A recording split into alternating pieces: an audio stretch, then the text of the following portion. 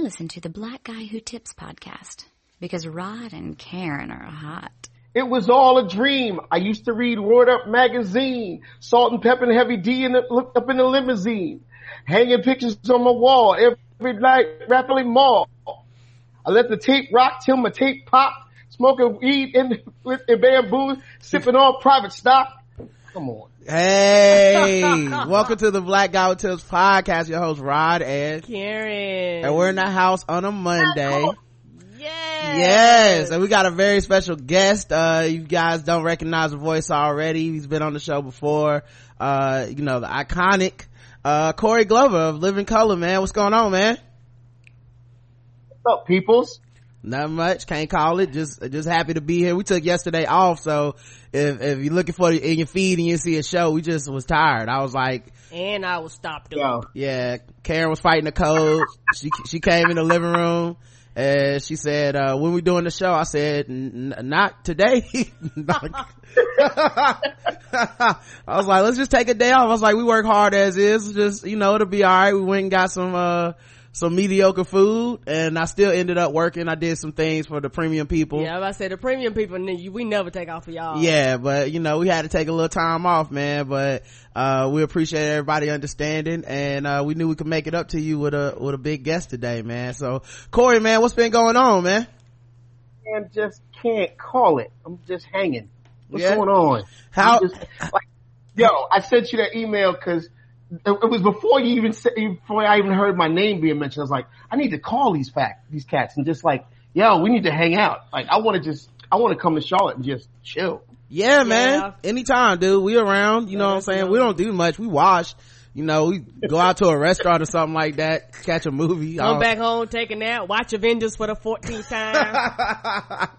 I'm gonna see it tomorrow with my kids, so don't tell me nothing. I'm not gonna spoil nothing for you, man. Although we do find out that Thanos is a black man, and that's why he wears them Crown Royal colors all over the place. You know what I mean?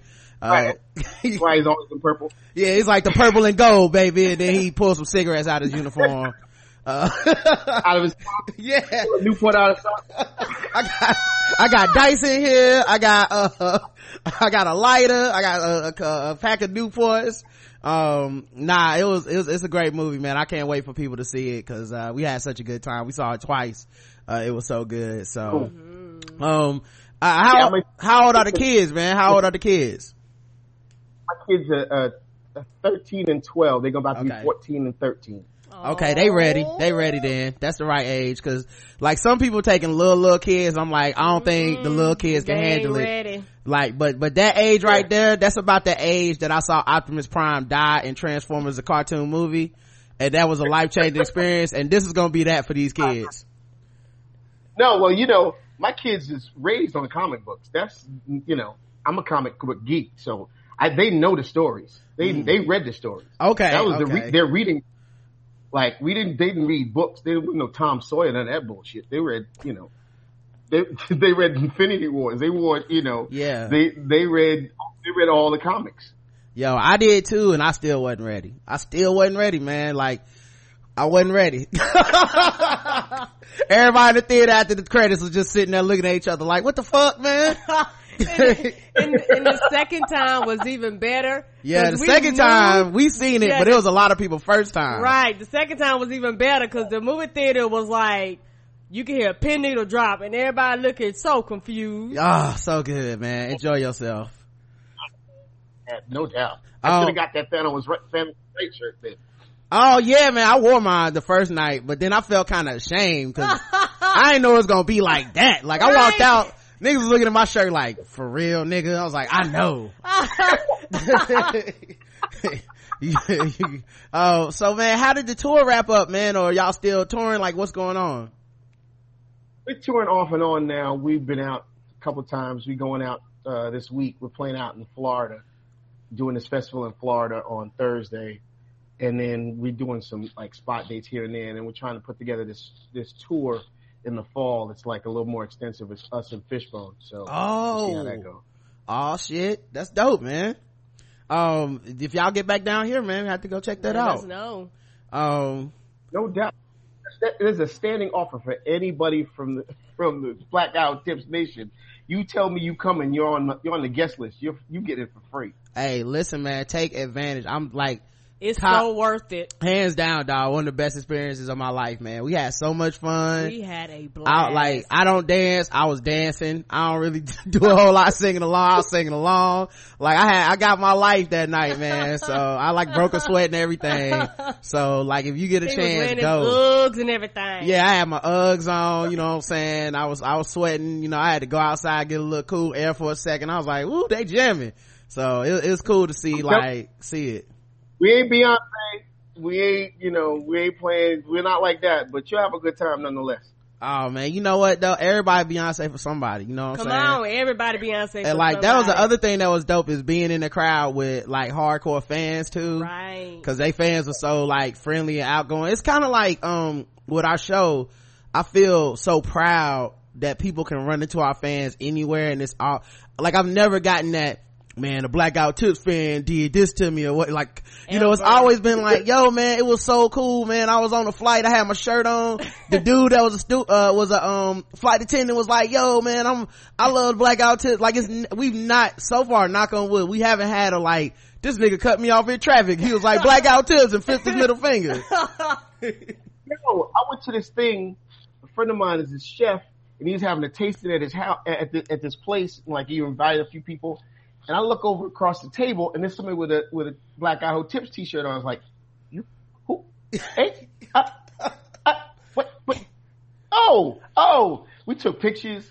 Like, yeah, I heard you was coming. Oh, that's dope, right? Man, I love when people do that, man. It's so dope, man. We've been running into people lately, like, and you know what? And that's been freaking me out. How do you get used to being out and people recognizing you? Because that's been tripping me out a little bit. I mean, I'm not scared. But I'm like, hey, y'all you really know who I am? Yo, like, people, I walk down the street in some places. It happened way back in the day more than it does now, but I would get on the subway and people would do double takes. It's like, did I just see this on TV? And so I was like, you have to give them that nod, like, yeah, I'm here. Chill. Relax. Let's not make a thing of this, okay? Let's not make a thing of this, man. We don't want a line to form and no shit. Oh, yo, I told you that story, right? I was at we was on the road with the Stones back in the day, and I walked into Crabtree Mall in Raleigh, and I didn't have a hat on. So I had long dreads. I had dreads down to my ass at the time, and they were multicolored and all that stuff. So I walked into the mall, and I went into some store, and I came out, and somebody recognized me and asked me for an autograph. And I walked back into another store, and then there was this crowd of people outside, and there was like 10 people asking for autographs, and it turned into 20 people, and then 20 people turned into 30 people. 30 people turned into 40 people, and I was mobbed. It was ridiculous. That was the worst event. That was the worst time in my life. I was like, I had so much anxiety. I went back to my hotel room, turned off all the lights, and just sat in the tub with no water. Yeah, man, that's like my nightmare you just described, man. Like, oh my God. and for me, it's just, and I guess because I consider myself just a normal person, but talking to you and talking to other people, it's not how you perceive yourself, it's how other people perceive you. So I had to get might sound weird, but I had to get used to that.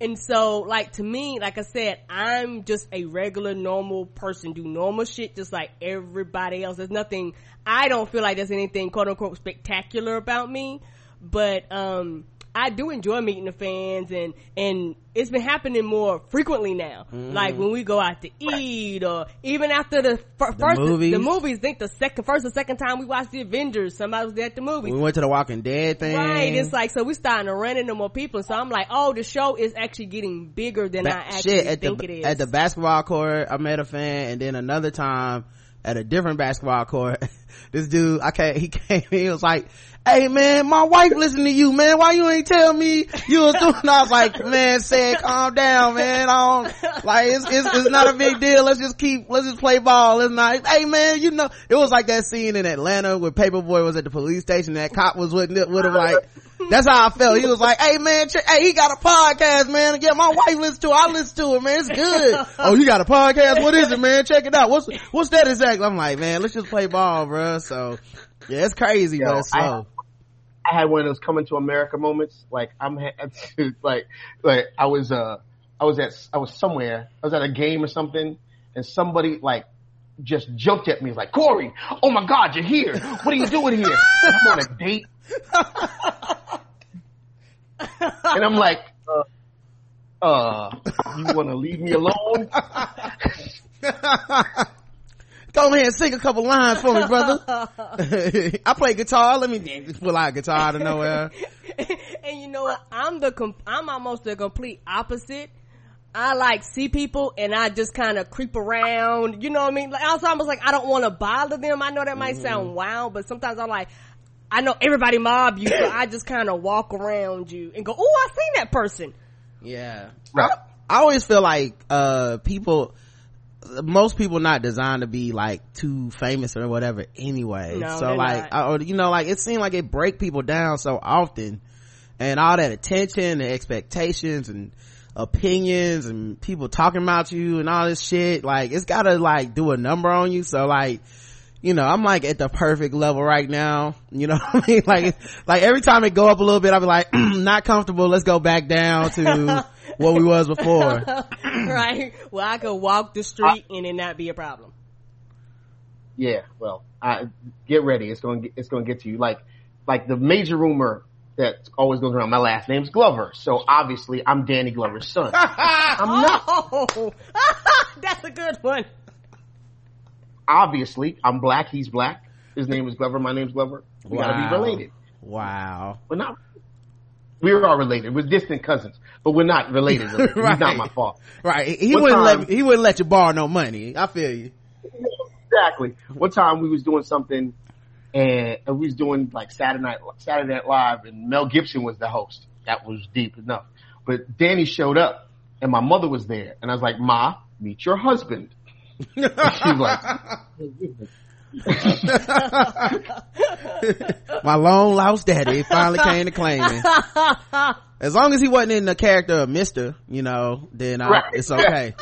Don't nobody want to be raised by Mr. That's Danny Glover can't do right with nobody after he did Mr. He did too good a job.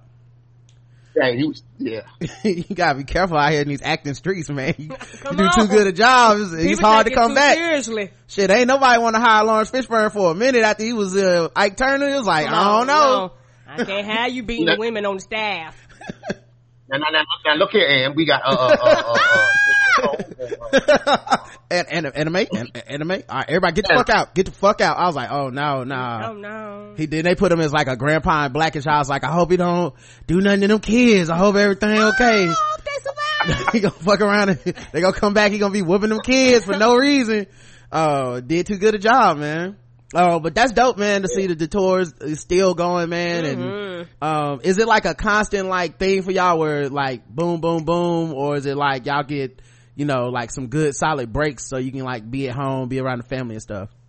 Yeah, we get some time off. Like, we haven't been out as much as we need to.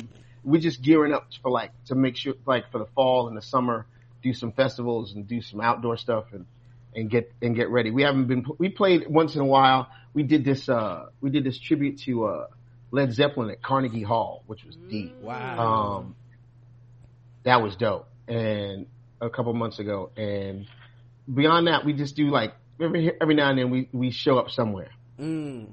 That's dope, man. I'm glad y'all having fun with it still, man. Like it's wild to be in the game that long and still able to just be like it seems so casual. You're just like, yeah, we'll go play a little bit, you know what I'm saying, get up for a couple days, might do a little tour, then go back to the crib. Like, that's such a such a casual thing. Right. Now, having seen y'all do y'all thing, it's just kind of like amazing. It's like, I guess it's how like basketball players, we go play in the playoffs a little bit, you know what I'm saying, just go out there and do our thing. I'm like, nigga, what, you in the playoffs? You ain't get tired? You don't want to go lay down? You don't need a break? Like, nah, man, we just do a lot of things, come right back. That's dope, man. Right. And I think for me, because I'm a fan of people, You know, sometimes it's wild to think that people are a fan of me, because like it's just, particularly watching you guys, it was just amazing just to watch you go and work, and you could say you can look at people and go, oh, that's what they were called to do. Yeah, that's what they were meant to do. Right. And you can kind of see that in you guys. I was like, oh, this is what they were meant to do, and you can see it and see how it affects people. Man. Right. That was my that just passed by. Oh, okay. We say what's up. All right. I'm about to start this show, guys. Okay, we've been catching up, we've been chatting. All right, it's time to start the show. First of all, it's the Blackout Tips. You can find us on iTunes, Stitcher, Podomatic, all the places you find podcasts. Leave us 5-star reviews. We love those joints, and we will read them on the air if they're nice. The official weapon of the show is the taser. The unofficial sport is bullet ball. And bullet ball extreme. Boom. I knew you had it. And today's podcast is sponsored by Shadow Dog Productions. You can find them on YouTube. They are trying to, they have a new comedy, video they just put up, and they're trying to get some clicks on it, some likes, some thumbs up, some shares, all that stuff, some comments. All you gotta do is go to YouTube, put in Shadow Dog Productions, that channel will come up, subscribe to that joint, like it helps us out. And yeah, leave them a comment, let them know it's funny, give them a thumbs up. You know, they need views and stuff, and it helps when they go pitch projects to like investors and stuff. They go, oh yeah, check out my YouTube page, you know, oh, you see this video got a couple hundred likes, a couple hundred views. It helps them out, and then they turn around to give us money. That's how it works. So now you guys know the behind the scenes. So yeah, go hook them up, YouTube, Shadow Dog Productions, and check out the video, man. All right, let's talk about the news and stuff, guys. All right, a lot of stuff happening. Okay, am I ready? I don't know what happened. Well, speaking of fame, Kanye West was wilding out on Twitter. Now, I normally wouldn't even give a fuck, and I wouldn't even cover this on the show, cause Kanye, and of course he was wilding on Twitter. He was on Twitter again. The only thing is, say again, Corey. Wasn't he off Twitter for a while? He was off Twitter for several months, like probably over half a year, and he just came back, cause I think he got an album coming out soon. And so, yeah, it's time to promote it. You know, I don't know if he just acting this way for the album promotion, I don't know, but like I said, he was wilding on Twitter, and I normally wouldn't cover it because all I care about is the music. But then he put out 2 songs, and them songs was whack, and I was hurt. Come on, Ye, if you gonna be out here acting crazy, you got to put out some dope music, bro. I love Life of Pablo. Like, you can't tell me nothing. Right. That is that's my album. They try to, like, it's so good to me that I don't care what his political beliefs are. Like, when people be like, well, you know, when he said this on Twitter, I'm like, who give a fuck about that shit? Did you hear Father Stretch My Hands or not? That shit goes. You know? So, yeah, them songs was whack, so I guess I'll talk about these tweets. He claimed that, he had the second fastest, company next to Apple, his company Yeezy. Nobody has the numbers to back any of this up, but he said we have 160 positions to fill by the end of the year. Yeezy will hit $1 billion this year. It is the second fastest growing company in history. It's a unicorn on its way to becoming a decacorn. What's that? When a unicorn evolves like a Pokemon? What's happening here? I assume, and maybe this is my Latin, elective coming out. Okay, I didn't take Latin, so I don't know. But deca is normally, the preposition for 10. Oh, so okay. I guess he would say it would be a horse with 10, horns. Ah, okay. I'd have never caught that one. Yeah. Although it could be a Pokemon, I don't know. That's too deep for me. You show up, decacorn. That's what I was thinking. I'm currently wait, yeah, Hibachi, Pikachu. I am currently the single highest paid person in footwear. That means I make more money on shoes than Michael Jordan. Really? I don't know that these numbers, I never saw proof. Really? Yeah, that's what he said. Okay. Ain't nobody robbing nobody for their Yeezys. I ain't seeing it. I mean, look, I don't know the shoe game, so maybe they the hottest sellers. I just had never heard that in my life. Like I don't even think like LeBron made more than Michael Jordan. Michael Jordan got legacy money for shoes. Like other people's shoes pay Michael Jordan money because they had Nike and the Jordan line. Like, I don't know if he say so. He says there's been a lot of fake news, so I just wanted to give you the facts. Yeezy will become the biggest apparel company in human history by working with the most genius level talents and creating products at an affordable price. I hired the head of the supply chain from The Gap. I feel like all these tweets need I feel like all these tweets need a huh at the end.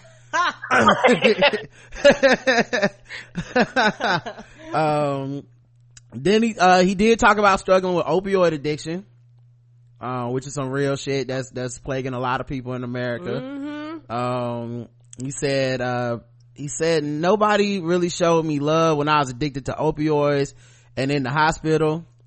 Now, in all fairness, he didn't really disclose this information until just now, no, but I feel what he's saying. I mean, he did go to the hospital, and I do think this is the weird thing about fame. Like, he's just a product of so many people. He's not a person no more. Correct.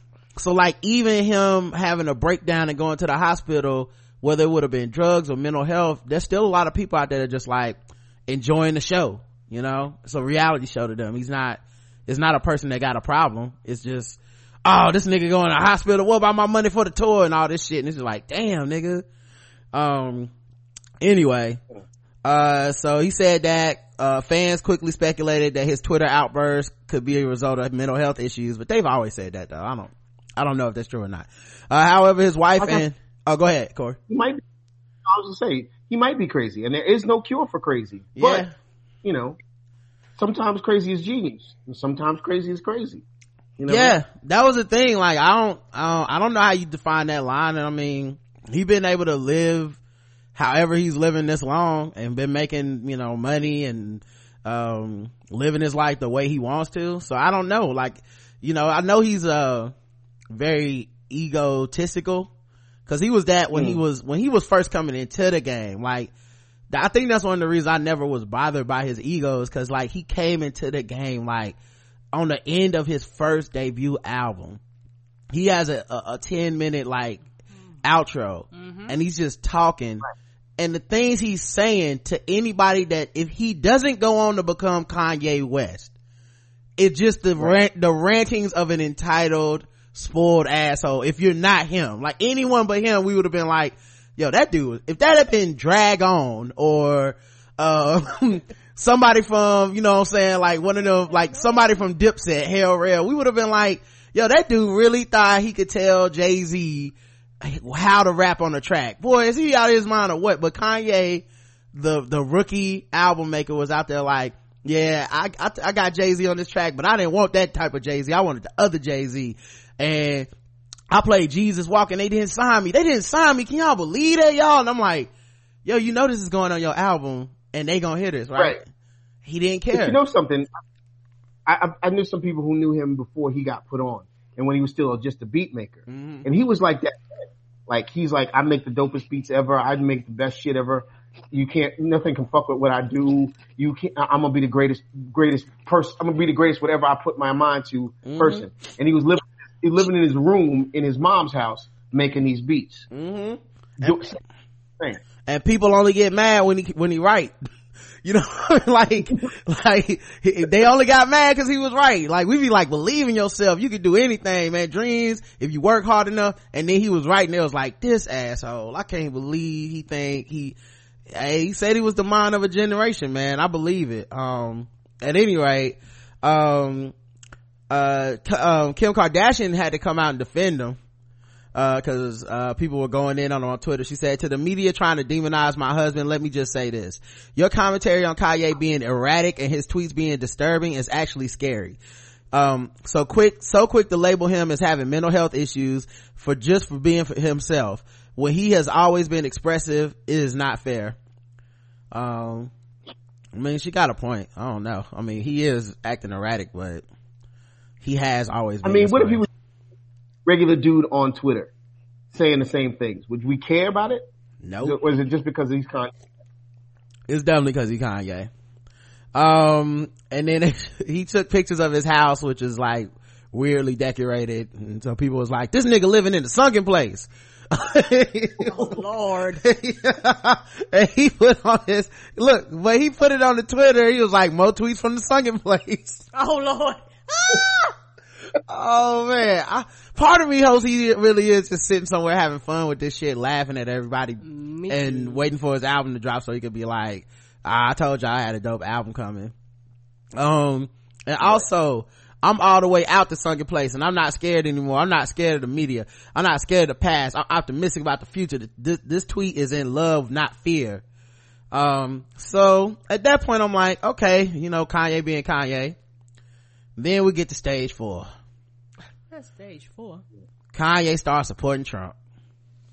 Is anybody shocked? He said he would vote for him. What are we talking about here?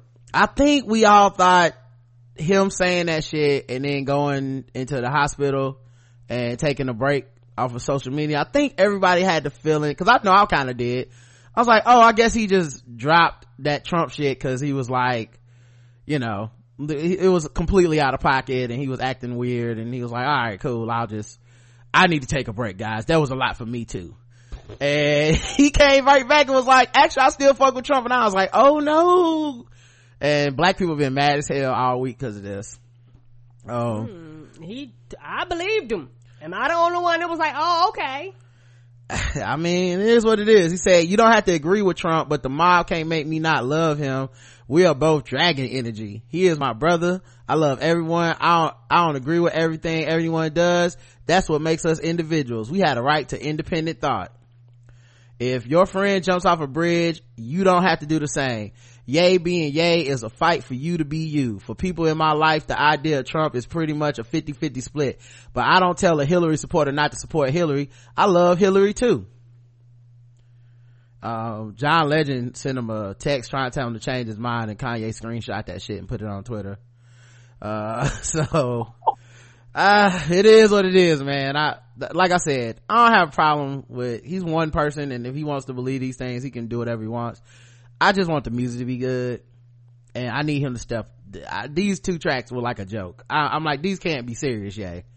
You can bring the heat when you're ready. And I feel like he wrote these tracks that week, cause he was like replying to tweets and shit on the tracks. So I'm like, I know these ain't gonna be on the album, yay. So like drop a single and then let me be like, I guess, it's probably better he ain't drop a single. It's probably better. Cause I would have been on Twitter acting stupid. That's, you know what? I strike everything I said from the record. Cause I would have been on Twitter being like, oh, but y'all ain't gonna talk about this heat though. And everybody be like, fuck you, Rod. You came back this Trump supporting motherfucker. I'm like, but this album fire. And then I've been evil for about 48 hours. So yeah, that'd have been canceling you. Yeah, we had enough Thanos this week. We don't need to add me in there, repping for Team Kanye and shit. So, all right. Well, anyway, them songs is whack though. Kanye, no more of that. See what else is in the news. Hey, Corey, did you ever feel like fame could, like, especially now we have social media and shit, like, cause I know you don't really be on social media like active, like out there. Were you ever like attracted to that? Do you think you just kind of like missed that wave? Like, how does that work? I don't think I'm brilliant. That's part of the problem. I think I'm just some regular dude. So my every thought is not a gem. Sometimes I say dumb shit, and I don't want everybody to know I say stupid shit all the time. So you're like, I'm protecting y'all from me. Right. Nah, I feel you, somebody was saying on the chat that crazy is dismissive. See, I say shit. Right, yeah. Like you can't, we have passed the day where you can just be like, that nigga's crazy. It's like, cause it's what is it? A trigger word for some people. Like it's, but the other thing is you can't diagnose him, cause then that's wrong. I ain't his doctor. So if I'm be like, this nigga had a manic episode, it's like, you don't know if he is manic or not. But we did grow up in a time where you could just be like, yo, Kanye crazy. And then we would be like, everyone in the room would be like, oh, we understand what that means. But yeah, you can't even really say anymore. But I don't know, he's clearly having something. He going through something, and I don't know what you would call it, but whatever the appropriate term, people can apply it themselves. But he clearly is going through something, because this is a lot, you know what I mean? But yeah. And then the other thing is, if you were to just be like, man, fuck Kanye, blah, blah, there would be other people being like, well, you don't know what his mental health is, so you can't say that. And I'm like, I guess you can't say nothing. It's just he doing his thing, but yeah, he is out there. So, and I don't have any mental diagnosis for him. I don't know anything about that stuff. I just know that he's saying some wild shit and these songs not hot. And I think that's something we all can agree on. Songs got to be way hotter for you to be acting out, for you to be supporting Trump. That's how you find out how good you are at music. Start supporting Trump, and when you see Chrisette Michelle found out, like, nigga, she found out real quick. You will find out if niggas fuck with you. Oh man, I don't know who could survive fucking with Trump as a black artist, man. You gotta be in a real different lane to your shit gotta be fire, man. Like, ooh. Right. All right. But I'm saying, like, it seems like to me, if people who support Trump in some ways are whack to begin with, and they're just riding the coattails. Kanye don't have to do that. Right. I don't want to, like, everybody else is sort of supported, like, I support Donald Trump, I support our president. What else are they doing? This is Kanye West. Right. I wonder if Trump just inspires certain types of people to be like, cause I think he inspires certain people. Like, I think he inspires Kanye. Like, Kanye is talking about wanting to be president now, and, the worst niggas though, not Kanye, the worst niggas though are the rappers that are clearly co-signing him because he a big time rapper. I was like, y'all niggas could stay quiet. Come on, man. Like, let him be free thinking by himself, you know what I'm saying? And why free thinking for black people always gotta be Republican free thinking? You know what I mean? Nobody ever says Beyonce's such a free thinker. It's always like the niggas that's coons, they be like, no, what Kanye is doing is free thinking right now, okay? What Sheriff Clark is doing, that's free thinking. What like, nah, man, like Jason Whitlock not a free thinker, dog. That's the most, like, they are literally aligning themselves with the historical constant. That's not free thinking just because you're in a marginalized group and you support the patriarchy of America. Like, nigga, that's just called being a coon. and how are you free thinking when you all saying the same thing? How are you all supposedly like free and not caught up in the plantation when you're saying the same shit that everybody else is saying? So wow, you really want to be free thinker? Don't touch any of this. Right. How about that? How about you just leave it all alone? Say some shit. Leave it all alone and say it's all bullshit. I want somebody to say some shit I never thought of, like I never even heard before. That'll be the first free thinker. You know what I mean? Like, I need somebody to just come out and be like, what if this is all a simulation and we not even humans, we just robots? I'll be like, now see, that's a free thinking ass nigga, because nobody know what the fuck you talking about. That's too free. That dude think real free. I suggest you talk to Mr. Vernon Reed, because that motherfucker. All right, we'll get Vernon on here. I want to see what Vernon gonna be like. What if we already in the alternate dimension? I'll be like, I don't know. What if we is? It's free thinking. You know what I mean? But yeah, free thinking can't be Mitt Romney was right. That ain't no free thinking, nigga. No. Speaking of social media, they now have rehab for teens for social media addiction. So like the social people dealing with social media, like there's a 17-year-old kid named David Meyer from Ohio. He felt constant pressure from his parents to be perfect. Overwhelmed, he started using drugs. He said, I was struggling with severe depression and anxiety. So he also used to get lost online for up to 4 hours a day. Felt like all of my posts, I would create this false character of who I was, what I thought was the perfect version of myself, what I wanted to be, which is this young, funny, attractive guy. And obviously I was kind of neglecting the fact that I did have a lot of sadness within me and a lot of loneliness. He became withdrawn and stopped talking to his parents until they took matters to their own hands. I got woken up at 4 a.m. just 2 guys with my bags packed, and I was pretty frightened. That's a way to do it. Okay. I was pretty frightened at first. His parents had hired these 2 dudes to take him to 30 days of social media addiction rehab. No cell phones or internet surfing allowed. 50% of teens say they feel addicted to their mobile devices. According to Common Sense Media, a nonprofit organization, a study showed teens who spend more time on social media are actually more likely to report mental health issues than those who spend less time on the sites. That's interesting, because I also wonder if that's because they're learning more too about social mental health and shit too, because you know, sometimes you get introduced to stuff. There's a lot of terms I know now that I wouldn't have known if it wasn't for social media. Correct. And my thing is, when it comes to this, older people have to understand our generation is one of the last generations that was pre-internet. And this younger generation, they were born into the internet, born into social media, born into everything being snapped, picked, post. They were born into everything about me has to be presented a certain way. But even though you have this quote unquote image online, you're still a human being.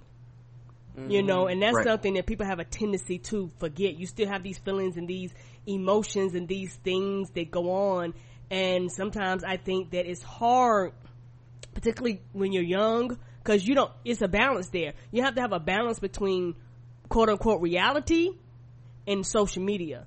Like and they're living in a world where they mesh and they become one, which is fine, but you still need to find a way to weave through that. And I think older people just dismiss it, because older people have a tendency to be like, I stayed offline for 4 days. Because you didn't grow up. Like, I'm not in high school where everybody's online. I'm not, when you're younger, 16, 17, where everybody's online, and this is your form of communicating, this is your social circles, and all this stuff, it's a completely different,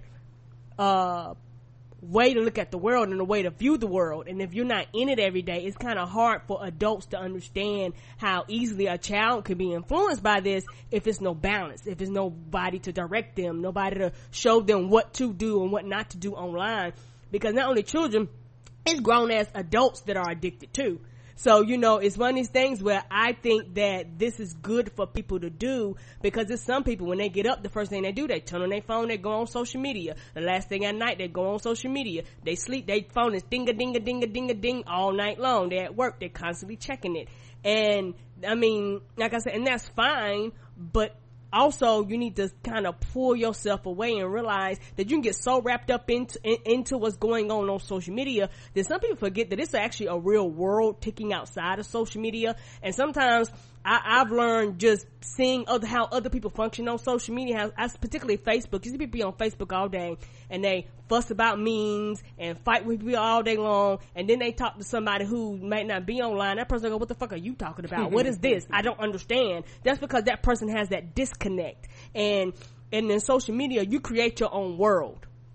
And I think a lot of people like creating their own world of what they want to be versus the reality of what they are. And I do think more people actually need to go and get help and kind of, I don't want to say wean themselves off social media, but find a balance.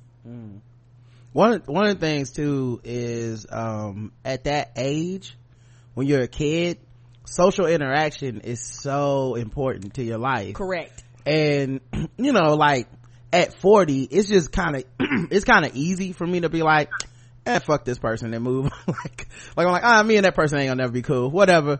But when you're like 17, that's man, the end of the world. Like, I can't even imagine looking at my like Instagram and being like, did so and so like this? You know what I mean? Like, it's not just that people liked my stuff or didn't like it. I need this person to like it, and I like their thing. And like, sometimes I'll listen to people talk about social media and I'm like, they almost speak a different language than me, because there's certain stuff I don't know, and I never know if I'm going to like, I was on my page and this dude liked all my pictures and it was creepy, and I'm like, oh damn, that's creepy. Okay, well, I won't be liking too many pictures from here on out. Like, but it's a whole different language. Imagine that at 17. Imagine that at 13, 14, 15, you're coming up in it. Like, it's probably like it probably is a whole nother way to get obsessed. And especially with the ability to manicure your image, as he was saying, like, you know, I want to present a perfect view of myself. And, you know, even as adults, even with adults, that's probably the most unhealthy thing about social media. Correct. Is this idea of perfection. Like, you gotta always say the right thing, you gotta always do the right thing, you gotta look the right thing, you gotta always be on point, and there's always someone there to mock or deride or chastise you if you're not. And I always feel like that impulse is extremely unhealthy, but it's a huge undercurrent of social media. I don't know that social media would even exist without people's need to deride each other via the platform. Correct. And also go on, Karen. I'm sorry, baby. And also, people have a tendency to forget, when you're a teenager, you're dealing with hormones, you're dealing with wanting people to like you, you're dealing with falling in and out of love, you're dealing with breakups, you're dealing with ex-girlfriend, ex-boyfriends, you know, you're dealing with your sexuality, you know, you're dealing with so many different things all in one. You're dealing with school functions, you're dealing with, you know, body image, you know, you're dealing with all these things that we had to deal with, but we were forced to deal with them in a different way. And a lot of it upsets me when a lot of older people have a tendency to criticize a lot of younger people, when if we had the social media we had too, we would be out there cutting the food too. Don't think you above it, but what you did just wasn't recorded on Snapchat, it wasn't on Facebook, it wasn't on Instagram, but you did some dumb fucked up shit too. You fucked up somewhere, all of us did. It just wasn't recorded for the whole world to see. So it's a completely different world. You can't erase stuff. If something happened in one school, you go to another school, that shit follows you. When people used to transfer schools, whatever happened to that, it died there. Like it literally died there. Right. But now the internet is forever. And so it's very scary as a parent trying to teach your child how to maneuver this brand new process that actually is the wild, wild west.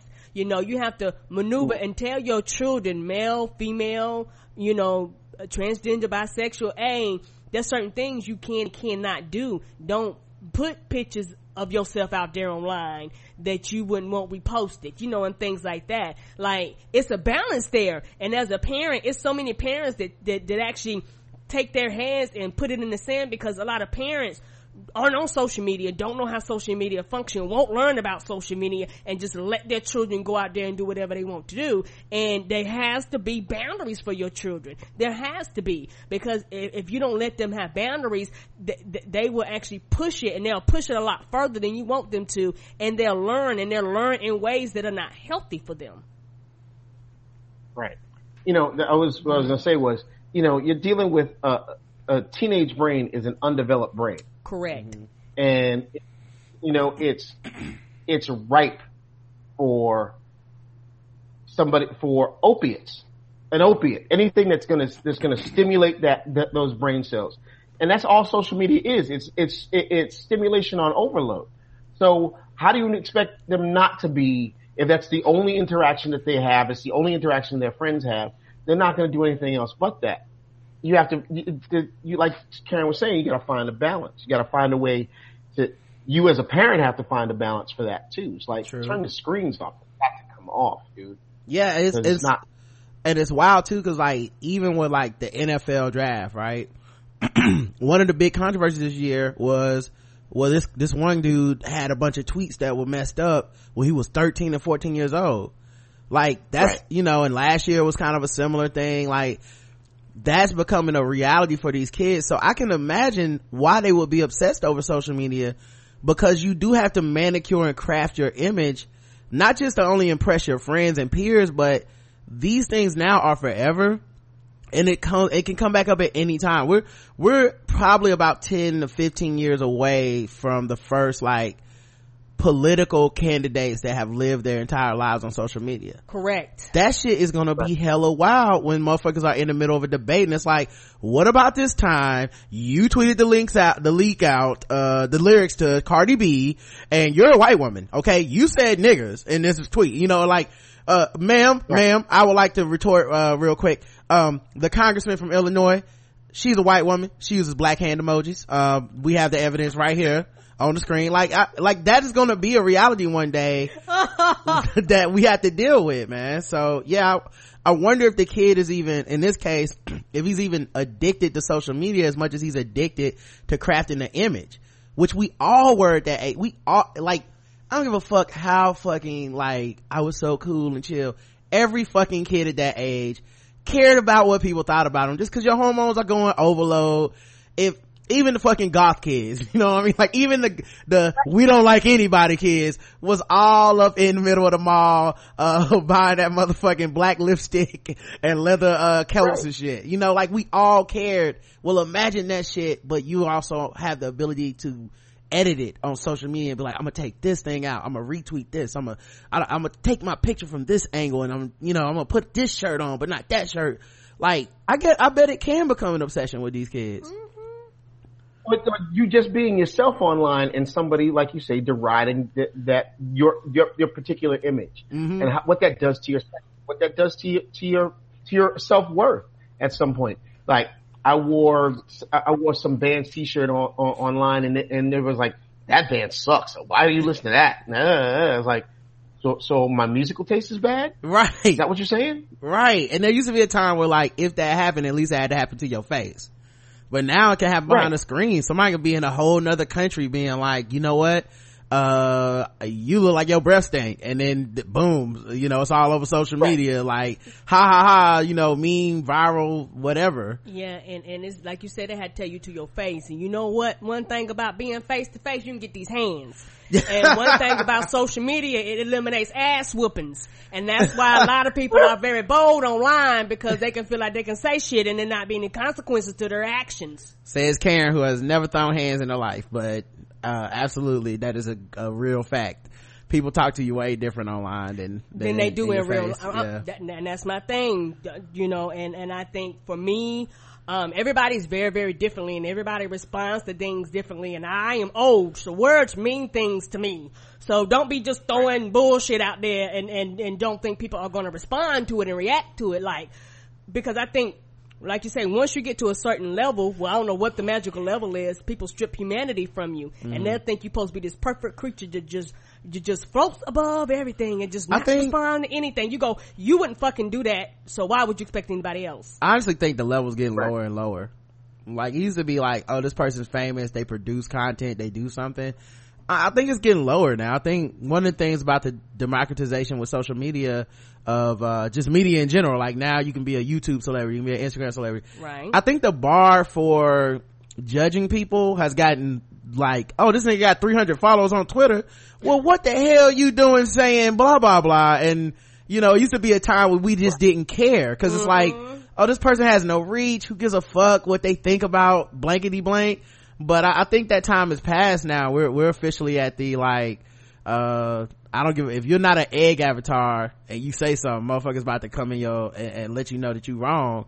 And not just that, but even if you didn't do anything wrong, just like I said, after I saw Black Panther, I remember tweeting like, oh yeah, man, I cried, it was so good, I felt seen. And it was like niggas that I had never heard of before was like, nigga, you cried at a movie, ha ha ha. And I was like, yeah, wait, is that, are y'all niggas still not crying? Is that like, some people need some hugs, some pats on the back, like we grown men now. Like, I hope you didn't think I would be ashamed, but imagine that had been somebody that was, like, say I was a 17-year-old kid. Right. I might have felt fucked up by that, like, damn man, I'm out here not representing or whatever, but, I just happen to be kind of, steady in my beliefs, so it didn't shake me, like, but I can imagine how it would shake somebody, and that's so unhealthy, because those dudes didn't even know who I was. Right. You know what I mean? Dudes and women. There was all kinds of people. I was laughing before blocking everybody. It was fun. But it was still kind of weird that shit happened. And, but that's a world that these kids are in. And there's also no separation. Cause you gotta remember, like, that 40-year-old dude who thought it was funny I cried at Black Panther, there's no difference between him seeing my tweet and a 13-year-old boy's tweet. Right. There's no difference. Like, all this shit is in the same world, same judgment, everybody matched together. When you're offline, there's differences, right? Like, kid wants to go hang out, You go to the skating ring, it's not like 40-year-old people start walking in the skating ring drunk, talking about their conversation normally. It's not, except for Saturdays. It's normally not like that. Like a kid, kids got kid hours and then the adults come in. You go to a bar. We don't serve alcohol to a certain age. Like kids go to the bar, you drink juice. Everybody's under 18. They play a couple songs. You go home. Then, the adults come at fucking 10 o'clock and they have the adult, like, get drunk party. Like, there's a separation in real life that doesn't exist online. Mm-mm. So yeah, these kids are like, all over the place. The fucking kids from Parkland, like those kids are like 15, 16, 17, and now they're like number one known activists in the world so fast. Like in a week, you went from a person that had an opinion on Twitter to, we need to get you on MSNBC. Like the world has changed so rapidly, and I guarantee you that's part of the whole social media addiction thing. And social media has gotten so much bigger, right? You can make a living off of it. Yes, it's just it's changed so fast, and I don't know the society was ready for that, but the average person isn't ready for that. Yeah, the program has go ahead. Okay, just the average child. It's not for the average child. The average child has much more things that are much more important than hearing what some adult has to say about who they are. Mm-hmm. It's about them, who they are. It's about you as a burgeoning adult to figure out who and what you are and where you want to be, and not let anybody else tell you what that is. That's the other reason why I'm not on social media. Yeah, you can't tell me who I am. And yes, I've won some of the weirdest shit in the world. It's okay. Right. Do you want one of my? I can give you one of my witch sheets. That was a phase I went through. Right. Congratulations. It was strange looking. Okay. Right. I had long dreadlocks that were multicolored. Okay, that's fine. Yes, and there's a picture of me running around with Little Richard, and Little Richard looks crazy. Mm. And I'm like, yeah, I'm hanging out with Little Richard. It's out there. Right. It's over now. Yeah. It's wild. Yeah, it's just different because now, like, that picture's out there, but that's because you're, Corey Glover, you're somebody, right? But if you were just like Corey Glover, and you never went on to be in Living Color and stuff, that just would have been a time that nobody would have known about unless you wanted to tell them. Correct. And kids have lost that. Right. Kids have lost that. Like from now on, kids, like they took a picture in 2010 and they put it on Facebook. That shit's forever now. Right. When one of these kids get shot by the police and shit, the first thing they do, go to social media. Here he is listening to hip hop. Here he is with his pants sagging. Like everything now is up for judgment in a way that it can't be healthy. Human beings are not meant to have this much fucking information about each other, and it can't be healthy to constantly revel in that and to be subjected to that. So yeah, now this program has an 80% success rate, but it's cost prohibitive. This program costs $50,000. Ooh, good God. Now, some insurance companies will help cover the expense. And then, what they do is at the end of the 30 days, they'll be like, okay, you can delete your profiles. Like, here's some ways to help you cope. And in this case, this one kid said she wasn't ready to delete her profiles, but she learned the power to block people or delete them or not look at it. And I think that is what, when I was in that situation, I felt like I didn't have the power to do that. Right. And also I think too, when you're an adult online, your perspective is very different, especially if you know who you are. Mm-hmm. You're like, really like this. Roderick is a nicer one when it comes to social media than me. I'm not nice. Because I'm like, oh, I read this. I harass him and want him to explain to me what they say, what they talking about, because I feel as though, I know it might sound crazy, but won't start, no, won't be none. So don't come at me crazy, because I'll block you, mute you, delete you, and act like you were never there and go on with my life, because I have things that are a lot more important than foolishness online. Yeah, I mean, I block a lot of people and stuff too, but I think the difference is I'm willing to understand, because I am there to be heard, but I'm there to listen too. So I'm willing to understand. I'm really, like, social interaction definitely helps us with our business. It definitely spreads the word for the podcast. There's all kinds of positives to social media, and I don't ever want that to be lost in the discussion, right? Correct. But at the same time, I think like this kid obviously prided themselves on like, oh well, I would never block someone. Why would I want to do that? And I'm like, see, that's the difference. You know what I mean? Okay. Like that, like sometimes people will be like, you block people, you do this. I'm like, absolutely, yes, man. I do. You have like, and I think it's because I realize social media is not the real world, you know? So I'm not as hung up on this idea, this pride of like, I allow anyone to say anything they want to me. I'm like, I don't do that in real life. Right. And I wouldn't do the shit on social media. Yeah. And also there's real life relationships. Even if I block somebody on social media, they might be cool and we would be absolutely fine if they saw me out somewhere. Right. We would have zero problems in our interaction.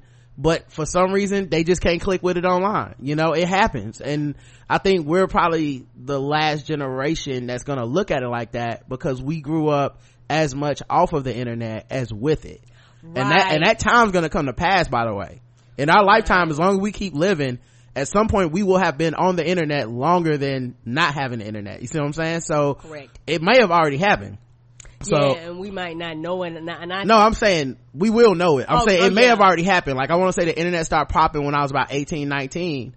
And now it's about that time where it's like we are at the halfway mark where we've had the internet, not in the greatest form. Okay, it was dial up. Yeah, but we've had the disc. internet as long as we've not had the internet. And that's a big difference. If we would have grew up on the internet, it might feel harder to block somebody because that's a real person and a real friend that you found online, and that's the way you know them, and maybe y'all even interact offline, and this will be a huge insult to them, like, you blocked me, motherfucker. And to me, I'm like, yeah, I blocked you. See you Sunday. You come to the gym or not? Like what does that have to do with each other? And we might be the last people to do that. And that's true. And also I think for me, and maybe, like I said, maybe because I'm old, talk to me online like you would in real life. And a lot of people don't do that. And that's the problem I have. When I get the blocking and muting and karate chopping, it's because you talking to me crazy. Well, you don't even block that many people. Like, you say you're not nice. You're a very nice person. And if you look at your block list, I guarantee it's much smaller than mine. Oh, yes. But my profile's not as big as yours either. That's because you nice. Nice people, it's hard to follow them nice people. They like mean people. Oh, Lord. I know. I had to watch myself. I was like, I'm getting too popular. I gotta calm down, be a little nicer to people. I don't need all these friends, fake ass motherfuckers waiting for me to say the wrong thing so they can get me too. Like, nigga, I don't play that. Anyway, let's move it to our games, guys. All right. Oh damn, I never even had the music app open. Well, that's gonna take too long. Let me see if I find one more article then. While this shit opens in the background. Let's see. So this is a quick one. There's some gardeners who are trying to prevent an invasion of slugs that keep having sex, and they haven't, so like it's these Spanish slugs and they having sex with like the local slugs, and they end up breeding with the local slugs and they create super slugs. Oh shit. Now that international loving, what's happening here? Now the Spanish slugs are the invaders, right? So they have sex, they have sex with the other slugs. The slug hybrids that they make can live in the cold or the heat. So they have no off season. You know what I'm saying? Like other slugs, it's like, it's too hot. We gotta go into hibernation. We gotta die, whatever. You know, we'll see you next. Too cold. Or it gets too cold. You know, slugs go away. They are making year round slugs. So, but how long would they live if they live year round? How would they live as long if they're around all year long? Like the reason that they hibernate is so that they can live longer. Right. So if they're around for a year, they're only going to last a year. They're going to destroy the population. They don't say the exact length of their lifespan, but I think it's the fact that they can always reproduce and always be around that makes them multiply. As opposed to that you know, off season, that right. off season where they, you know, it kind of controls the population numbers. Correct. Cause they not fucking during hibernation, and then they come back, they procreate, but then it gets cold again, they, you know, off season, right? Well, super slugs ain't no off season, it's always fucking time. So this is how they decided to combat it, right? They discovered that these slugs love beer. Okay. And they love beer so much, they'll get drunk, fall into beer, and drown. Oh, like real people. So they put beer out there for the slugs, and the slugs end up drinking themselves to death. The invader slugs breed at twice the local rates of the other slugs, and that's why the numbers were booming. What did they play? I wonder. Go ahead. I wonder what they're gonna do with what you do with all these dead slug carcasses. What are you gonna do with all this slime? Send them to it's gotta be some sort of a delicacy somewhere. I mean, what music was they playing? I just want to party all the time. I mean, what music was you playing? Eddie Murphy, party all the time. I mean, you got to set the mood right if they're gonna get crunked up. I don't know if it was slugs. They probably was black slugs then. They Spanish slugs, Karen. So But they Spanish slugs. I don't know what race. But when they turn to super slugs, everything is super. It got to be black something. Like super predators. Right. They was having a lot of sex, so. Come on. But yeah, so that's how they killed them with beer. The same way the white man killed the Native American population. Yeah. Y'all ain't slick. I know them tricks. Poor slugs. All right, let's get into our games. Let's play a little bit of fucking with black people, guys.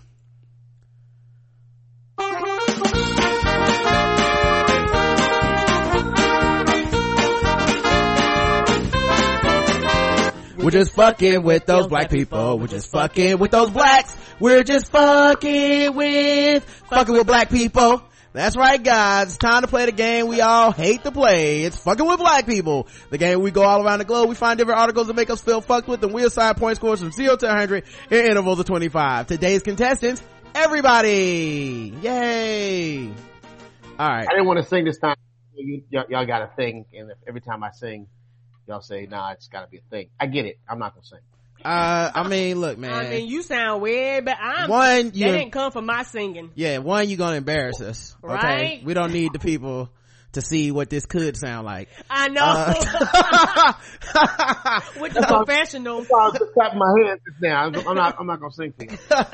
You told me embarrassing us on our own show. Right. Got us out here. They're gonna be like, then when we go back to singing it the next time, they're like, man, they need to let Corey sing it every time. I don't know why. This some bullshit. Some trash. Them niggas can't sing. I didn't realize they were that bad. Oh my God. Toronto.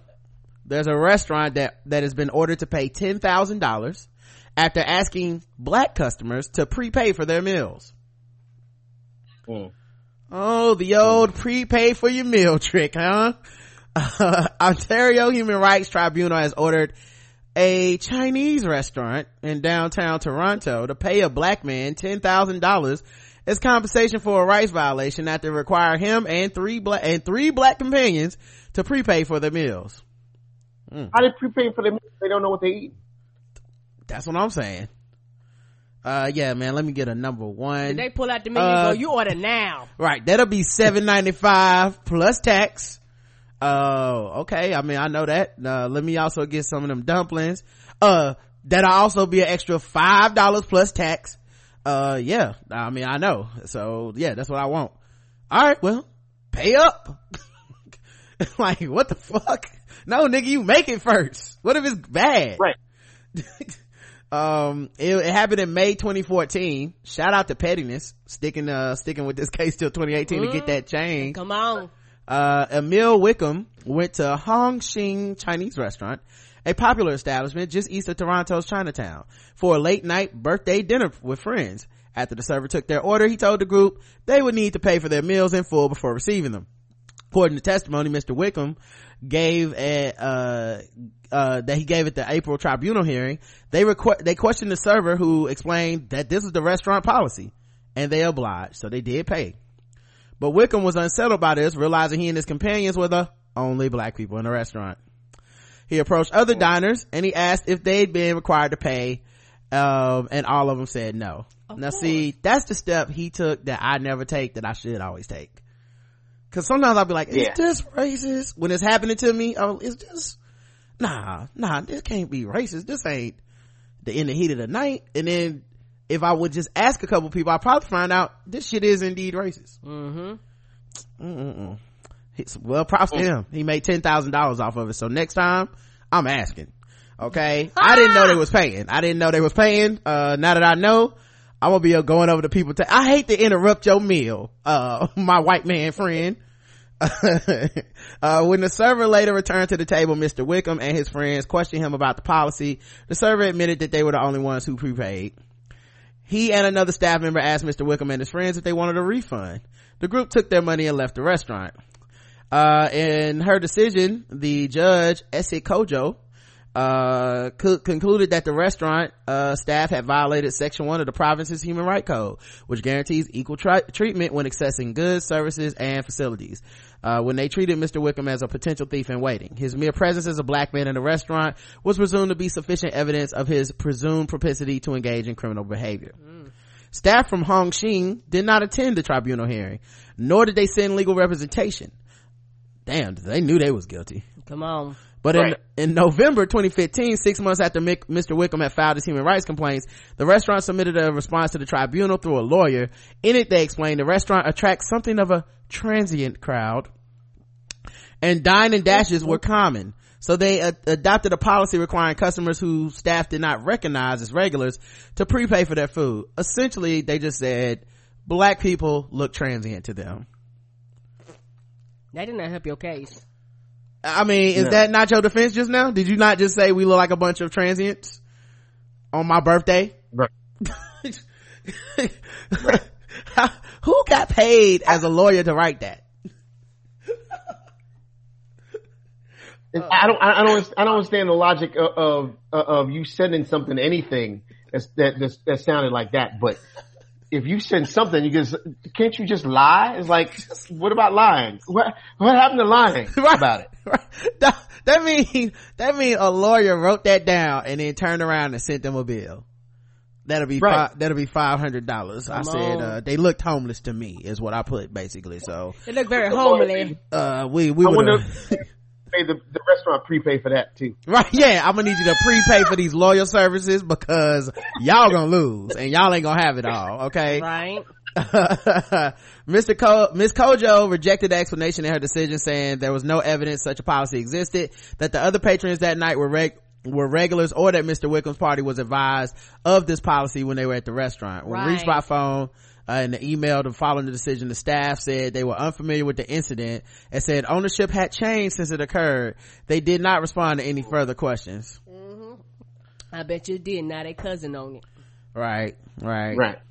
Oh man, that also highlights that very uncomfortable alliance of the Chinese and the black community in many places, where a lot of times you go to a store and you feel like, you know, the Chinese people are fucking with you and being as racist as white people are towards us. You know, you go to like hair shops and shit, you like nail places. Yes, 20 million mirrors all over the fucking place. Like, dog, is this a prison or can I buy some the nails? So can I buy some nail polish? And I think you went with me that time and you realized how much they follow you around. Yeah. And it is literally like a prison. They have big ass mirrors at the end of each aisle, up and down the aisles. Like, I'm talking about like real big mirrors that you can like watch the entire store. Your mama showed me a new place, and you go in there and it's almost like you black and free, cause they big and they busy, but you ain't nobody hunting you down, ain't nobody, can I help you every 10 minutes? They like, yeah, you can come holler at us when you need something. That makes a big difference. Well, 0 to 100. Karen? Oh, they get a 100. Corey? Of course it's 100. All right, I'm gonna be controversial here. 0. This nigga got $10,000. The come up must be so good. Please be racist to me. Okay? This didn't cost them nothing but a little time. I wish I could go somewhere and in 20 minutes walk out 4 years later with $10,000. Oh my God. Man. It took them 4 years to get this 10 grand. I know, man, but I didn't even know you could get it at all. I've never made $1 off my racism. Not a cent. But the times have changed now. I know that much. Maybe it's just Canada, because they said they had some type of human rights thing. Right, it's Canada. So maybe it don't happen. Maybe I'm gonna go to the court. They're gonna laugh at me. Sir. It's that maple syrup. Sir, take a number. You're the 11,000 person in line, because this America. So I mean, but not the initial, obviously the initial incident, 100. I mean, that's a nightmare of a lot of black people. And then but I'm glad he got something for it. And what's deep is like either it's they asking you to prepay or they're ignoring you completely. So this, like, some restaurants just like, I'm not doing table 6. It's not for me. Yeah. Like, so damned if you do, damned if you don't. And one thing about me and Roger, when we go out to eat, periodically we'll sit places and their regular service. Then periodically we realize we'll sit there and it is slow to get to us, and we both serve. So we will see people come picking up and introducing themselves to tables that have sat down after us. So, that's stuff shit that we pick out, and we'll be like, hey, are they sitting, cause we've served for, are they sitting in the back doing rock, paper, scissors to see who gonna get the niggas today? Right. That's the worst. All right, let's go. Let's do one more. A store owner chased black customers out of the shop while yelling the N-word. Oh, okay. Then he tried to blame it on an employee. No! The CEO of an organic popcorn store in Emeryville, California. Organic popcorn? Yeah, it don't get no whiter than that. Woo! Ain't nobody paying £50 for a popcorn. He was seen by multiple witnesses chasing black customers out of his store over the weekend while repeatedly calling them niggers. The San Francisco Chronicle reports that Mark Stone, the founder of CEO Cornology, has confirmed that an employee of his hurled racial slurs at black customers while demanding they leave the store. However, a photo taken of the employee at the time of the incident looks exactly like Stone himself. And a city official who was looking into the incident tells the Chronicle that it was in fact Stone yelling at black customers. You will not get my apple crisp popcorn, you niggas. Get the hell out of here. What could have possibly happened to make this be a thing? I don't know. That popcorn was named some wild and weird shit that only white people would name popcorn. Now that I think about it, Karen, in all fairness, there should be an expectation that if you have an organic popcorn store, you probably would not expect black people to come in. So he probably was racist the whole time he even conceived this business, and then it blew his mind that black people like everything. Everything. We don't care what it is. You gonna have one nigga that's I like this shit too. Even deep sea diving, bitch, I'm here with the sharks and y'all too. You gonna find one brown dot somewhere. Yeah, I think he was surprised. He was a little surprised. He gonna like, I bet you they were giving out free samples, and he just saw one too many black folks that digging in a big ass bowl of fucking popcorn. And you know where he fucked up, Corey? He fucked up. He had watermelon peach popcorn, and he was like, God damn, I didn't know this was gonna bring the niggas in here. He gonna be like, who put the barbecue flavored pork chop popcorn out here? God damn it, why you do this? Niggas know the smell of this. Ribs popcorn. Come on, he gonna have some Colt 45 battered popcorn. Hennessy popcorn. Come on. The Hennessy gonna be double dipped. Right. It's gonna come in a purple bag. Right. This popcorn come in a Crown Royal bag. Oh, I got to have this. Come on. Get out of here, niggers. Get the hell out of here. Chasing black people out like animals or some shit. I know, be like, who put this trout flavored popcorn out here? Y'all, you can't do this shit. So then, the business owner chased a group of young black kids out, saying, don't come back here, niggers. She wrote on Facebook, a witness. She said, I asked him, why are you yelling at those kids like that? You can't go around calling people niggers. Those are kids. This nut says, well, what do I call them? That's an amazing. I was not customers. That's an amazing level of racism. Like, I think we need to soak that in and appreciate the level of racism where he couldn't come up in the thesaurus of his mind with no other name, with another term for black kids. What? What do I call them then? It's not like I know their names. Jesus. It's a pack of them. Mel Gibson told me it was a pack of niggas. You want this popcorn or not, ma'am? Jesus. It's like you can't even serve the community no more. And then he went on to complain why he should be able to call the kids. The chitlin popcorn? The chitlin, yeah. Look, it's right next to the hot sauce. How was I supposed to know I couldn't come in? How was I supposed to know? Then he went on to explain why he should be able to call kids niggas. Oh, okay. Oh, what was his explanation? What could it be? What could it possibly be? I don't know. Now see, if you look at it this way, my great great uncle was 1/16 black. So I should be able to say it. Okay. I listen to some of their songs. They say it in the songs. I'm confused. He initially blamed the unnamed employee for hurling the racial slurs. He stopped responding to the Chronicle's questions when confronted with the evidence that he was the only employee working at the store that day. Oh! He didn't have nobody scheduled to work. That was like, well, according to that schedule, nobody was here but you.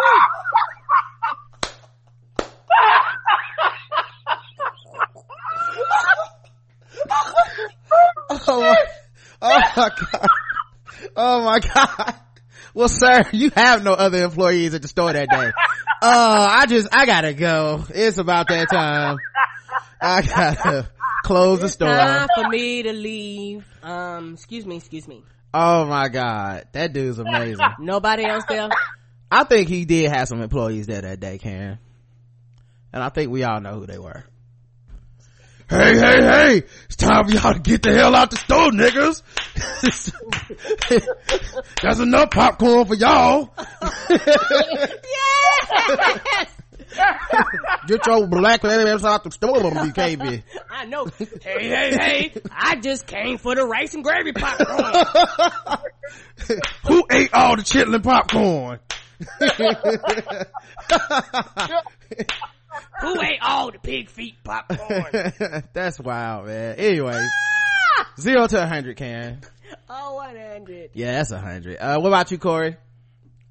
Oh, it's so funny. I don't want to give it 100 though. Right.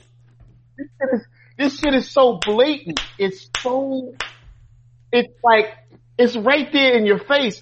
I can't give it 100 because it's just, oh my god. I'm gonna give it 75. I hear you. That's a tough one. Cause I did find some joy within the pain on that. It was like when he stopped answering questions, I mean, that's pretty good. That's pretty good. Sir, you had no other employees. This interview is over. I'm gonna have to end. He didn't even have an excuse, man. That's, white racism is amazing. The fact that he didn't know another word to call black kids is all the words in the English dictionary. Oh boy. It would have been worse though if she said, you can't call them that. He's like, I guess I could call them coons. Porch monkeys, darkies, tar babies. Jesus, ma'am. This PC culture getting to me every day. All right, guys, let's do some guess the race. Now that it's time for some guess the race. That's right, it's guess the race time. Now that it's time for some guess the race. That's right, it's guess the race time. That's right, it's time for Guess the Race. Number one game show going across all the podcasts. We read and play news articles from all over the globe, and we ask our contestants today, Karen and Corey of Living Color, to guess the race. And the chat room plays along, and everyone's racist. All right, let's see. How about this one? A man tried to drown himself in a pool. Okay. And now he's suing the people who pulled him out. When he was made assistant manager of a pool in Fairfax, Virginia 2 years ago, Matus Fijalokowski spoke barely any English and did not know how to swim. In the United States, he came from Poland on a summer program, and he spent most of his time here hospitalized after nearly drowning in the pool. He's now 23 years old and he's suing the police and the lifeguard who pulled him out of the pool. Now, sometimes police get sued for being too aggressive with mentally ill people and stuff like that, but in this instance, they are accused of not doing enough to stop him in the midst of a bipolar episode. He was left underwater for more than 2 minutes. He says in a lawsuit filed in Eastern District of Virginia on Friday, while 8 police officers watched and stopped the lifeguard from jumping in to help. Police contend that the officers acted appropriately to both save him and protect the lifeguard and themselves from a disturbed person. When the lifeguard did pull him out, according to the lawsuit, he had stopped breathing and had no pulse. Police allowed me to sink before their eyes, he said in an email in Polish. I'm glad that in the end they realized that they shouldn't let me drown, but I don't thank them for letting me die clinically before their eyes. He is suing for more than $100,000 in medical bills from the episode. The police are incredulous. They saved his life. He did not die, said the Fairfax County Police Chief Edwin C. Rossler Jr. in an interview. You're going to sue someone for saving your life? Rossler said that had officers or the lifeguard gone in earlier, they might have gotten dragged under the water themselves. The dude said he came to the U.S. from Poland through an international summer job program. According to his complaint, he said he was told he could work at the pool despite not knowing how to swim. Now them people should get sued. Come on. At the time, he had never had any mental health episodes, so they didn't even know what they were dealing with, I guess. He began working as a pool attendant, and according to his suit, 3 days after his arrival, he was trained to clean the pool, arrange the deck chairs, and check the water's pH level. On the third day, he began acting strangely. He started arguing with guests, talking to himself in Polish. After he ripped off one girl's wristband and said she could not enter the pool, the lifeguard called the police. When they arrived, he ignored them, kept blowing his pool whistle, according to court filings. Then they brought a Polish-speaking officer. Damn, they got those. And his roommate, who also spoke Polish. Instead, according to police reports, he kept shouting, "I am the lifeguard," and praying in Polish. Twice he threw his cell phone in the shallow end of the pool and retrieved it. He climbed the lifeguard tower, shouted, and blew his whistle. Then he entered the pool a third time. In a video taken by a bystander through the pool's fence, he can be seen walking slowly into the deep end until he is completely submerged under the 8-foot deep water. According to an account given by one officer provided by the plaintiff, he then grabbed 2 vents on the bottom of the pool and held himself down. He's in the water for more than 2.5 minutes on the video, and then the supervisor and a lifeguard jumped in and tried and began to pull him out. They give him CPR and he, was resuscitated. Karen, guess the race of this man who drowned and came back. I'm going white. All right. The name Polish white. Okay. Corey? At first you said he didn't know how to swim, so I thought he was black. And then you said the guy. Right, me too. Okay. All right. Let's check the chat room. See what they believe. He got some foreign ass privileged nerve. Where's ice when you need them white? When you needed them white. Okay. I've learned some English to say, run me my coins white. Only a white man would have audacity to sue the police customer service for timeliness when they actually helped save him. White, with all that commotion, they would have let him die if he were black. Oh. I mean, he technically didn't die, but I feel you. White, ain't no niggas in Poland, in Poland, it's a white. White, the correct answer is everybody got it white.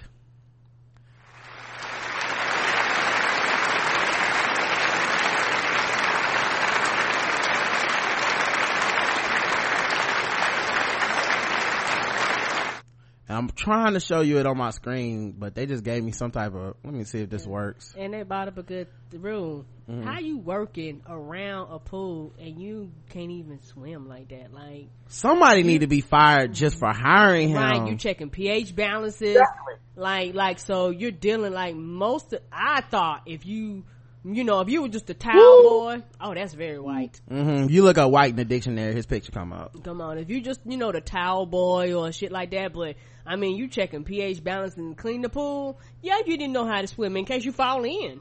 I mean, obviously. You just tie a life preserver around him if he was going to be around the pool and he didn't know how to swim. Come on. Yeah. Like he had to be have a life preserver on. And that's like pure white privilege, by the way, to hire a motherfucker that can't swim as a lifeguard. Like, right. Even the hiring process was full of privilege. Like, he don't speak English and, he can't swim, but fuck it, man. I mean, it's just guarding the pool. When we ever gonna need somebody that can swim to guard the pool? Right. A Nassau man leaves a young girl in a car while at Hammerhead bar. Fernandina Beach police arrested a man for child neglect after he left his 6-year-old daughter in the car while he drank in a bar. Oh, okay. Jeffrey Supple, 36, was trying to fight with people at the bar. Oh, I love that name. He was brawling at the bar. He don't fight, don't argue, you just hit that bitch in the head with a bottle. Him and the slugs was at the same club. I guess so. Police said when they confronted Supple, he was very unsteady on his feet and they could smell the strong odor of alcohol emanating from his breath. The police asked him to call someone to pick him up, which he stated that his father was already en route. Police then asked him where his car keys were and he said they might be in his car. No! Supple then asked for his 6-year-old daughter, who he said he had brought with him inside the bar and that she still might be inside. The report said authorities began to ask employees of the bar if they saw a little girl. They all said no. His 6-year-old daughter was found asleep in his vehicle in the parking lot behind the bar. The vehicle was not running and the windows were up. Oh, good thing she was sleeping. Well, in all fairness, go ahead. You could sleep. She was sleeping because they had no oxygen in the damn car. Carbon monoxide poisoning. The car was off. No, but I mean, you breathing in air, you bring out carbon dioxide, you taking all the oxygen out of the room. So oh yeah. Y'all right. Yeah. My bad, y'all. I was thinking of that other shit that comes out the exhaust. I forget what that's carbon dioxide or something. I forget what that shit called. But it'll kill you. Anyway, right? It was 2:30 in the morning on a Sunday. Woo! 2:30 in the morning, that's way past our bedtime. He arrived at the bar at 12:30 a.m. with the girl in the car. Yep. She was in the car for at least 2 hours. He was arrested for child neglect and was later transferred to Nassau County detention center. Guess the race. Oh, white. And what is they bar hours? We don't close. It's a bar, gang. What about you, Corey? This one's tough. What is this guy's name again? Let's see. Last name Supple. His first name, I want to say it was Jeffrey. Yeah, Jeffrey Supple. Supple. Supple. In Nassau County? Supple. I'll go white. All right, let's check the chat room. At least I didn't bring her into the bar, white. Real players stay up. That's not a race. This is so white, I have no words, white. Sunday morning coming down, white. DCFs didn't get involved, white. Well, they did charge him with neglect, but you're right, they didn't say anything about taking his kid. White, they told him to have someone pick him up. The details, I see you. He's white. He's using the first, third, and fifth weekend to the best of his redneck abilities because he's involved. White. I feel like it's a trick, but I'll go white. Just a neglect charge. The correct answer is everybody gets the same thing. Everybody got it. He's white.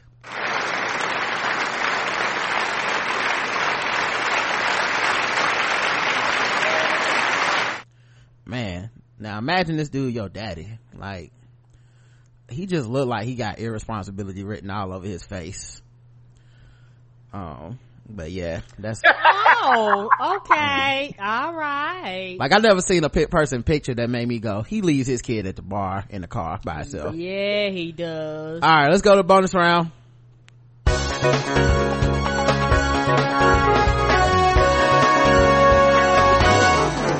Double the points and the race. Double the points and the race. That's right. Double the points, double the race. In the bonus round against the race, so far, everybody's 2 for 2. But will they keep it up in the bonus round? Let's find out. Hope so. How y'all's racism is working in the bonus round. Let's see. How about, here's this. A woman robs Gwynette's cell phone store using a steak knife. That's right, this crime is very rare. All right, I'm sorry, I couldn't help myself. Gwinnett County police are searching for a woman they say robbed a Boost Mobile store using a steak knife. She walked into the cell phone store at 3:15 p.m. on March 18th.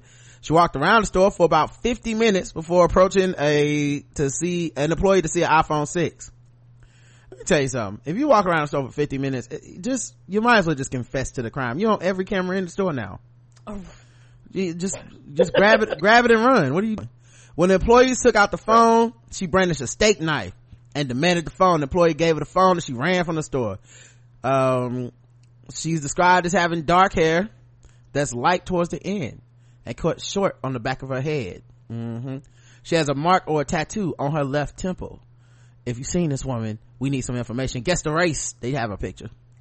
I'm going black because it's a steak knife. Okay, all right. They didn't say it's a well done steak knife though, Karen, but go ahead. Corey, what about you? They didn't say she put A1 sauce on the phone, so I feel you.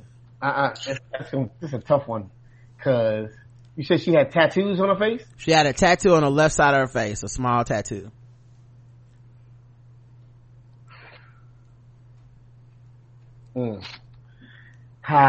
Boost Mobile.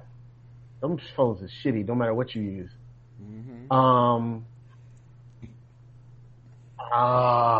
This feels like a trick, but I'm gonna go black. All right, let's check the chat room. Boost, black. Boost Mobile, negress, black. They don't have a name because they just have a picture, guys. That's a 53% haircut, white. Black woman black woman with a kitchen beautician doing her umber color. Cake plus 8 white. Steak knife equal high class black and black. It's a very controversial one. It seems like everyone's divided, but Corey and Karen, you both missed it. She is a white woman. Oh, she was white.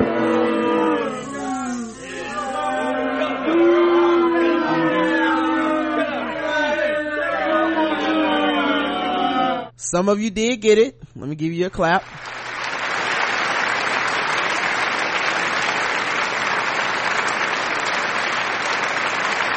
Now I do feel like this is a bit of a hard one to judge. Right, because I thought it was weave. Weave? What? Because the way you described her haircut, it could be a weave.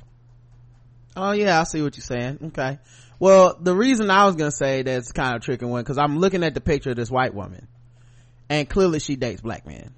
So it's like she definitely one of those, you know what I'm saying? So I could see how, but she's also clearly a white woman. Also, this knife is little as shit. Like, I mean, it wouldn't take much for me to give you the phone anyway, but still, like, I thought it was gonna be like a big ass butcher knife. It's just like a little ass like steak knife, like a shank.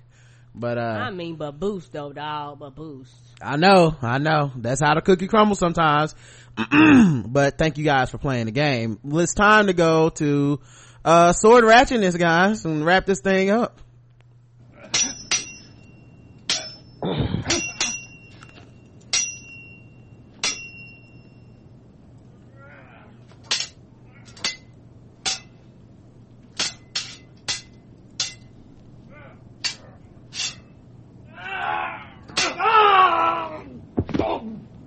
I like that. I didn't mean to.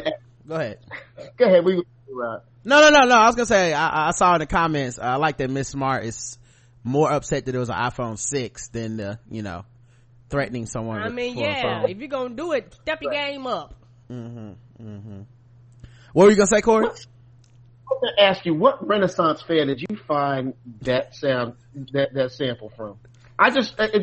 It sounds like two sweating fat white dudes. It does, don't it? Just trying to pretend they in Game of Thrones. Trying to joust. I just want to know where you got from.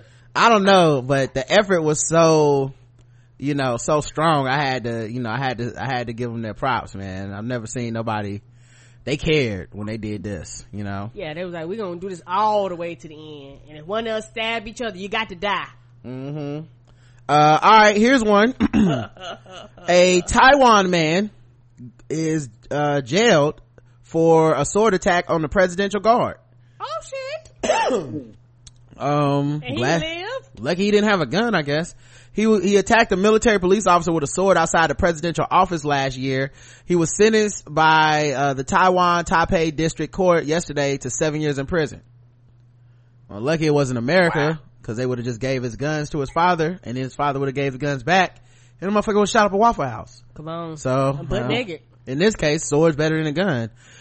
In its ruling, the court rejected Lu Chun-yi's statement that he did not intend to cause injury, but had struck at the guard's gun with the sword because the guard tried to stop him from entering the presidential office. Man, that was your excuse? You wanted to go to jail. And why ain't you shot? Yeah. You'd be shot square in the ass for some dumb shit like that. Right. First of all, y'all had a gun and this motherfucker ain't getting shot. Two, his excuse was, this motherfucker thought he was swashbuckling. Nah, I was aiming for the gun. I wasn't even gonna hurt him. I'm like Zorro and shit. The sword was deflected by the gun and accidentally slashed the guard's neck, according to Lou. The court, however, found him guilty of the charges brought against him and sentenced him to 6.5 years in prison for attempted murder and 10 months for stealing and carrying a lethal weapon. Ah! That's right. According to investigators, Lou stole the Japanese military sword on August 18, 2017 from the Armed Forces Museum in Taipei after smashing the display case with a hammer. So he stole. They didn't catch him then? How's that possible? How did he get away with the hammer, first of all? Right. He took a hammer in the museum, smashed the display, stole a gun, didn't go to jail already. Then used that to attack the presidential office. And didn't get shot in the ass. What's wrong with this guy? What's wrong? We need other to get people, away with anything. You know what it is? Other people's country's way nicer than ours. That's the only thing it could be. Here he was just got shot. Like, yeah, man, nigga had a hammer. We shot him in his fucking face. I don't know what he was doing trying to come in with that hammer. He then went to the guarded west wing of the presidential office on the intersection, some roads I don't care about. He wielded the sword, struck at the neck of the guard, and it was overpowered by other guards before he could reach the office building, and police found a People's Republic of China flag in his bag. So he was on some other shit. All right, be careful out there when you go into these museums. You see a nigga with a hammer looking at swords, you get the fuck out of there, okay? Corey, thank you so much for joining us, man. We had a great time. I love being with y'all.